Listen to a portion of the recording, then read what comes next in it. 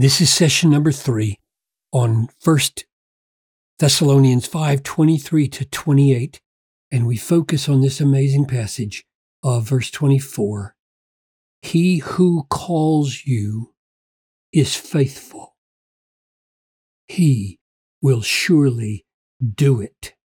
So let's read what goes just before to nail down what it refers to, even though you could say it refers to this call, and that wouldn't be wrong. But let's see. Now may the God of peace himself sanctify you completely. So he's praying first that God would sanctify them, make them holy, bring them into the fullest possible experience in spirit and soul and body of the holiness that God has called them to. And secondly, may your whole spirit, soul, and body be kept blameless at the coming of our Lord Jesus Christ.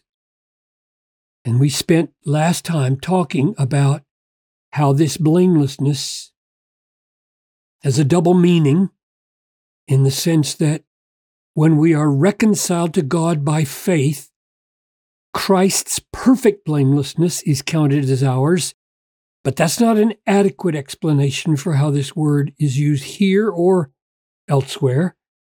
There is also the work of God sanctifying you completely to this end. And we argued that the blamelessness that we have in Christ must be confirmed by God's ongoing work in our life. So it isn't our sanctification and our holiness that establishes us perfect in Christ. Rather, our perfection in Christ by virtue of a free, gracious reconciliation is what is underneath and empowering to all the ongoing sanctification. And now he says, all right, those two things, keeping us in Christ as believers and sanctifying us to confirm that we are in Christ. He who calls you is faithful. He'll do that. He'll do that, and he'll do that or that. Father, I pray that as we hear this resounding promise, this glorious promise, which is surely intended to make us feel bold and confident and unshakable in our expectation of your coming and our meeting you without fear, so that we can be the most valiant of all Christians and witnesses in the world. Oh God, seal this to us. Help us to see what your faithfulness really does imply about your keeping. I ask this in Jesus' name. Amen. One way to say this is that all the called are kept. All the called are kept. Because he said, may God keep you blameless at the coming of the Lord Jesus, doing whatever he must by way of sanctification and justification, doing whatever he must to keep us acceptable and blameless at the coming of the Lord Jesus. May he do that. And then it says, he's faithful. He's called you. He'll do it. All the called will be kept. All the called will be kept. And the connection between the two, I can't fit it on the screen, so I'll put it up here like this, is God's faithfulness. So that's what we want to talk about for a moment. He is faithful. He'll do this. The call secures the doing of the keeping. Can you work that out in your mind? If you are called, can you say, because of my call, the faithfulness of God binds him to keep me? How so? Let's work that out. So notice the connection between calling, faithfulness, keeping here in 1 Corinthians. God will sustain you to the end guiltless in the day of the Lord Jesus. God is faithful, by whom you were called. See it? Exactly the same logic. God is faithful, by whom you were called into the fellowship of his Son, Jesus Christ. Therefore, he will do it. He will sustain you to the end. So, calling plus faithfulness means security, means keeping. He will keep us. Here's 1 Thessalonians 2:12. I exhorted each one of you and encouraged you and charged you to walk in a manner worthy of God who calls you into his own kingdom and glory. So the calling he has in mind here in 1 Thessalonians is not a calling to a vocation or a job or a marriage or anything like that. This is the calling that happens at conversion. We were walking obliviously through life. Christ meant nothing to us. The Bible was boring to us. And God intervened into our lives with this divine call into his own kingdom and glory. 1 Thessalonians 4:7 describes it's also a call to holiness. For God has not called us for impurity. He's not called us to impurity, but in holiness. So it's a calling to Christ, a calling to his glory, a calling to a way of holiness that leads to his glory. Now, how is it that that calling is so sure that it will result in our being kept perfect for the day of Christ? Here's the key text, Romans 8:29-30. Those whom he foreknew, he predestined to be conformed to the image of his Son in order that he might be the firstborn among many brothers. And those whom he predestined, he called.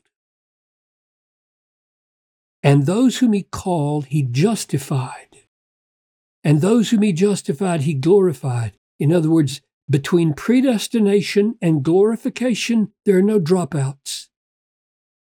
It is a perfect, ironclad, golden chain of salvation wrought by the sovereign grace of God. He predestined us. He called us. He justified the called, and he glorified the justified. And you might ask, why didn't he put in here those whom he called believed, and those who believed were justified? Because clearly Paul taught in Romans 5, since we have been justified by faith, nobody's justified apart from believing. So why does Paul not say those whom he called, he brought to faith, or those whom he called believed, and those who believed were justified?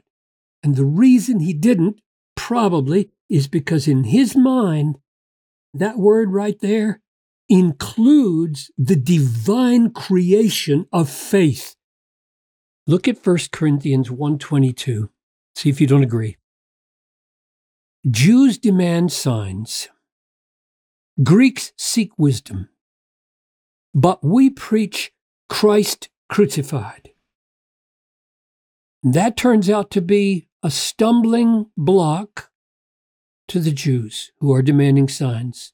It turns out to be folly to the Gentiles or the Greeks who are seeking wisdom. They want wisdom, they get folly, a crucified Messiah.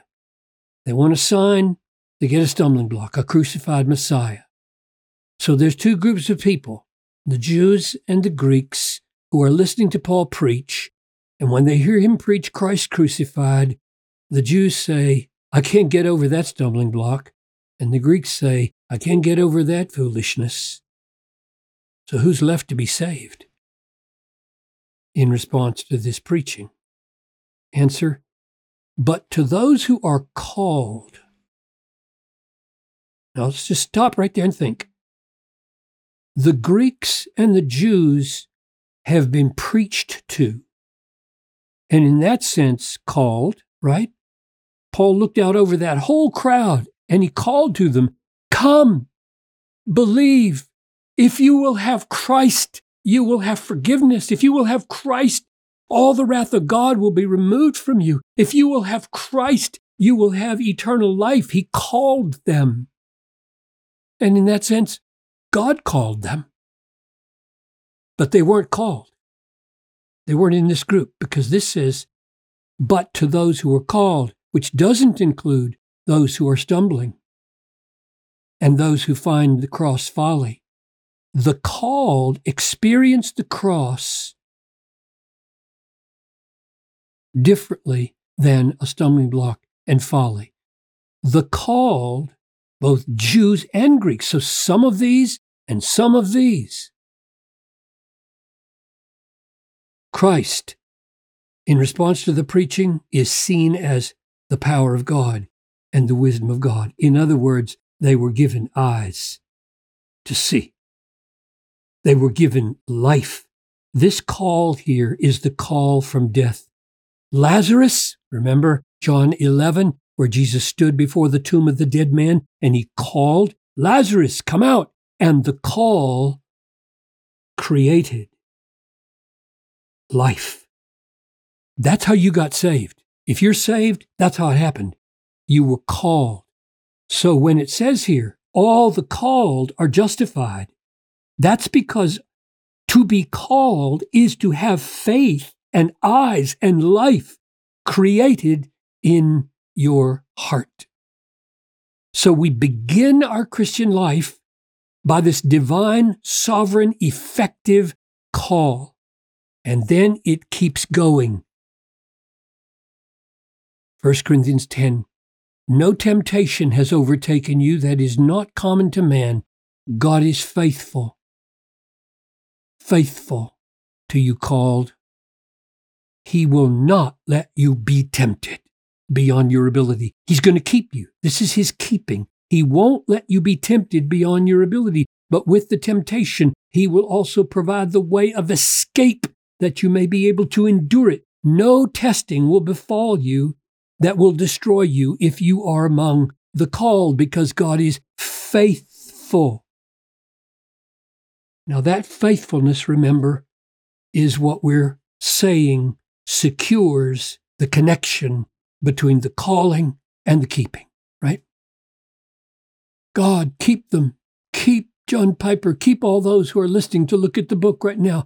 Keep them. Make them wake up believers tomorrow morning. Guard them from life-destroying sin. Hold on to them. Remember the song, He will hold me fast. He will hold me fast, for my Savior loves me so.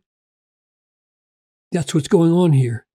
So the called are kept because of the faithfulness of God. One last text to show the ultimate ground of faithfulness.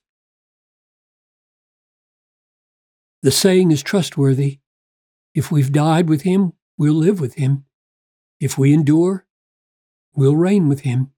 If we deny him, he'll deny us. But he's not going to let that happen. He's not going to let that happen to the called.